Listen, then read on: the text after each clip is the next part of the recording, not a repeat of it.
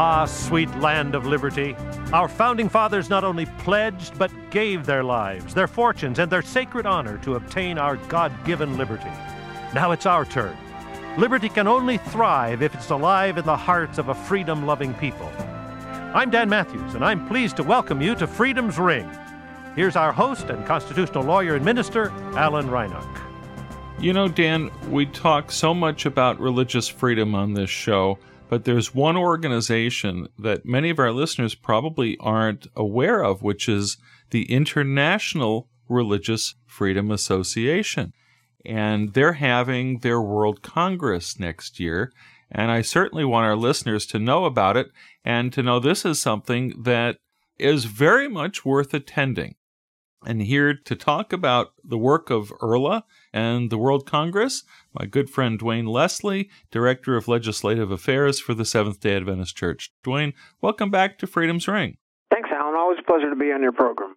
And I know you also have some title with respect to IRLA. I'm the Deputy Secretary General for the International Religious Liberty Association. I love these titles, Deputy Secretary General. I mean, it sounds like the United Nations or something. Yes. But I think kind of that's really what IRLA is. It's kind of the United Nations of religious freedom, isn't it?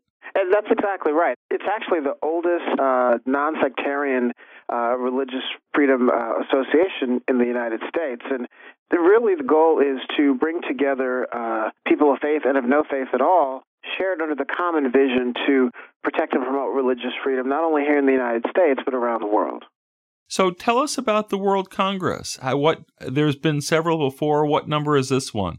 Sure. This is the 8th World Congress, and we've had them in various places around the world, from Manila to Cape Town, South Africa, to most recently in Punta Cana, Dominican Republic in 2012. It's every 5 years, and we bring together about 1,000 people from all over the world to listen, learn, and be equipped in what's happening in religious freedom, and find ways to network and possibly be better equipped to go back to your various regions of the world and be a more effective advocate for religious freedom. So this is going to be the first time, at least in my memory, that the World Congress will be in the United States, in Florida, right? That's the first time in the United States. It will be in Hollywood, Florida, which is about 10 minutes south of Fort Lauderdale at a very lovely resort at the Diplomat Resort and Spa. And one of the reasons we wanted to have it in the United States, because oftentimes they're in various parts of the world, but really as we try to move around, we really wanted to have a chance to give our friends here in the U.S. a chance to come and attend this at a very reasonable price, and also hopefully we'll have a very good turnout from folks here in the U.S. and Canada. What is the theme of next year's World Congress? The theme is religious freedom and the hope for peaceful coexistence. And some of that is really driven by, as we see the news every day, we see all kinds of strife and violence against people of faith, and actually even with atheists, people of no faith. And we have blasphemy laws in places like Pakistan. We have sectarian violence. We see what's happening with Boko Haram in Nigeria and many places around the world. And so even in the latest Pew Forum study, which shows that 77% of the world's population live under some form of restriction on the ability to practice your faith, to follow your conscience. That number keeps going up. I think when I first started citing it, it was like at 70%. Yes. And then recently 75%. Now it's up to 77%. It's gone up every year. Ouch. That's really the most troubling thing that I see, because for the places like here in the United States where we have relative freedom, when you hear these stories, they sound like they're a world away. But when you see even what's happening with ISIS and the Yazidis who have been forced to flee because of religious persecution, these are very real stories, and we need to at least first shine a light on these abuses, and then also empower people to raise their voices so that when we hear these stories, we don't just let them pass us by. Do people of influence come to these World Congresses? We do. And so what we, in addition to, first of all, it's open to anyone in the public, any one of your listeners who would like to attend.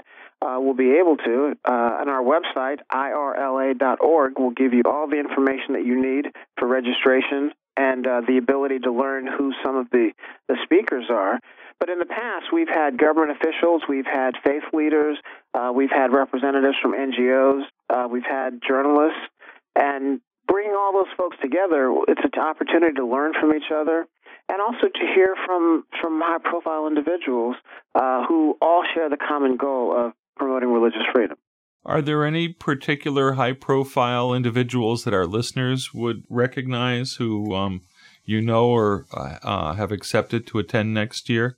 Well, one of the Ambassador Robert Seipel, who was the first ambassador at large for international religious freedom, appointed by President Bill Clinton, will be there, and he's been a long-time supporter and president of the International Religious Liberty Association, but with his long history of fighting for religious freedom, both at the government level and in the private sector and the NGO world, we really look forward to honoring him for his work and hearing what he has to say. We'll also hear from Ted Wilson, who's the president of the Seventh-day Adventist Church.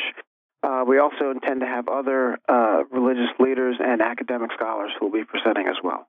So, for those listeners whose interest has been piqued, we'll be sure and post the irla.org web address on our website also. So we want to make sure that you can find it and find the information.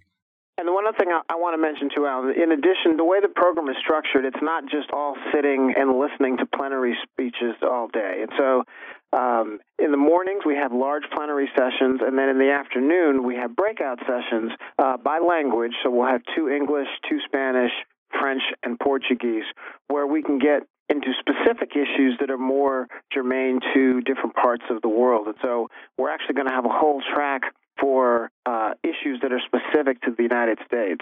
So you'll have a chance to not only learn what's happening in the world, but if you're interested, you'll be able to have a whole track during the breakouts focused on North American issues. I'm wondering, you were there for the last World Congress. Can you point to any specific improvements or results that came out of the last time the group met? Sure. I think one thing that I can point to specifically in the country of Dominican Republic that was our host in 2012, the level of government engagement that came from this. We got very positive feedback from the government leaders. We had several representatives from the government and then local senators in the area who were very impressed with the work of IRLA. And then the other thing that spun off of that was we were able to establish and strengthen regional offices in other parts of the world, particularly in Brazil, in Chile, other countries in South America. And so, again, our goal is not just to put on an entertaining conference, but it really is to push this kind of activity down to a local and regional level to, again, empower and equip interested individuals to make a difference in their community. Well, and looking back, it seems like with the fall of the Berlin Wall and the collapse of the Soviet Union, IRLA came into a real growth spurt and began to promote local and regional chapters. And now there's several dozen of them all over the world, aren't there? Absolutely. And that's what we really consider a success, because our goal is to, again, to really engage at a regional level. And so what we do at IRLA is to give them the necessary resources to form these local associations, because that's where at a grassroots level, that's where you could make a difference. I mean, what we can do is provide resources and information, but if we're not helping people make a difference locally, then I think we would consider ourselves to have failed. Well, and I think that's where the real the rubber meets the road, is the ongoing work. Right. These are things that they're not going to make the news. People don't hear about people coming together to, share perspectives and to work for peace. They hear about when things go bad, not when things go well.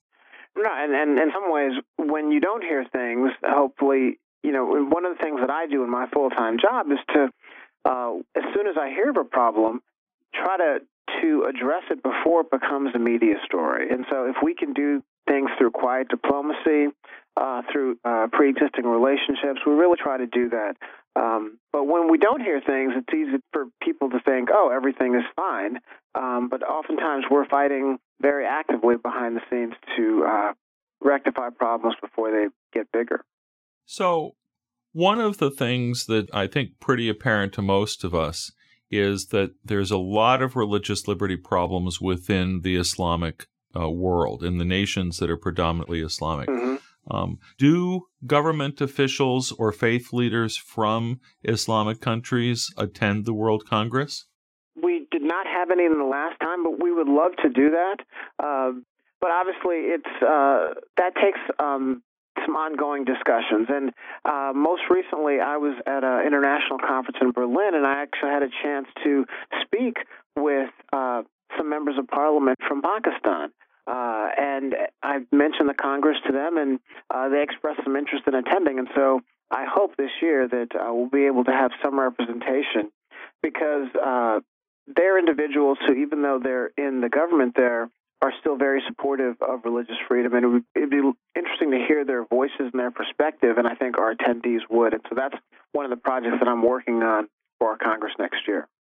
Well, we're going to record another show today about a notorious blasphemy prosecution in Pakistan, where 2 prominent government officials have been assassinated for opposing blasphemy laws.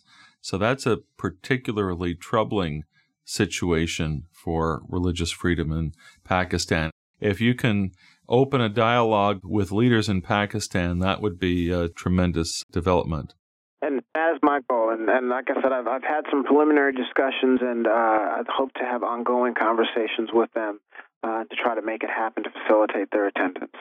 But, I think our listeners can appreciate how difficult and important this kind of diplomatic work is, and the need to support the work of the International Religious Liberty Association. Even if listeners, many listeners obviously are not going to be able to attend, are there ways that they can, find out about some of the programs? Are there going to be materials online? Absolutely. Is there a way to financially support the event? Well, the main thing we would ask them to do is we're going to be live streaming some of the keynote events, and then on our website, IRLA.org, and then on Twitter, at IRLA_USA will be a great way to follow what's happening in real time. So, the easiest way, I think, for listeners, if for whatever reason you don't get to IRLA.org directly, I'm certainly going to be posting regularly on my Alan Reinach Facebook page and links and what have you. So we certainly want to be sure that all of our listeners can participate in whatever way you're able. If you can attend, it would be great, especially for church leaders. I think it would Definitely. be, for pastors and administrators, would be a real blessing for you guys to attend. Our guest today has been Dwayne Leslie, Director of Legislative Affairs for the Seventh-day Adventist Church. And what was your title again? Deputy Secretary General for the IRLA. For the International Religious Liberty Association, the upcoming Congress. What are the dates again? August 22 to 24, 2017 in Fort Lauderdale, Florida. Very good. Thanks so much, Dwayne. Thanks, Alan.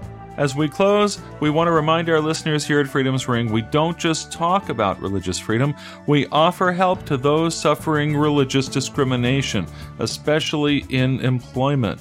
So check out our legal resources page at churchstate.org, churchstate.org. Freedom's Ring is now available on SoundCloud, so check us out. This has been Freedom's Ring. I'm your host, Alan Reinach. Until next week, let freedom ring.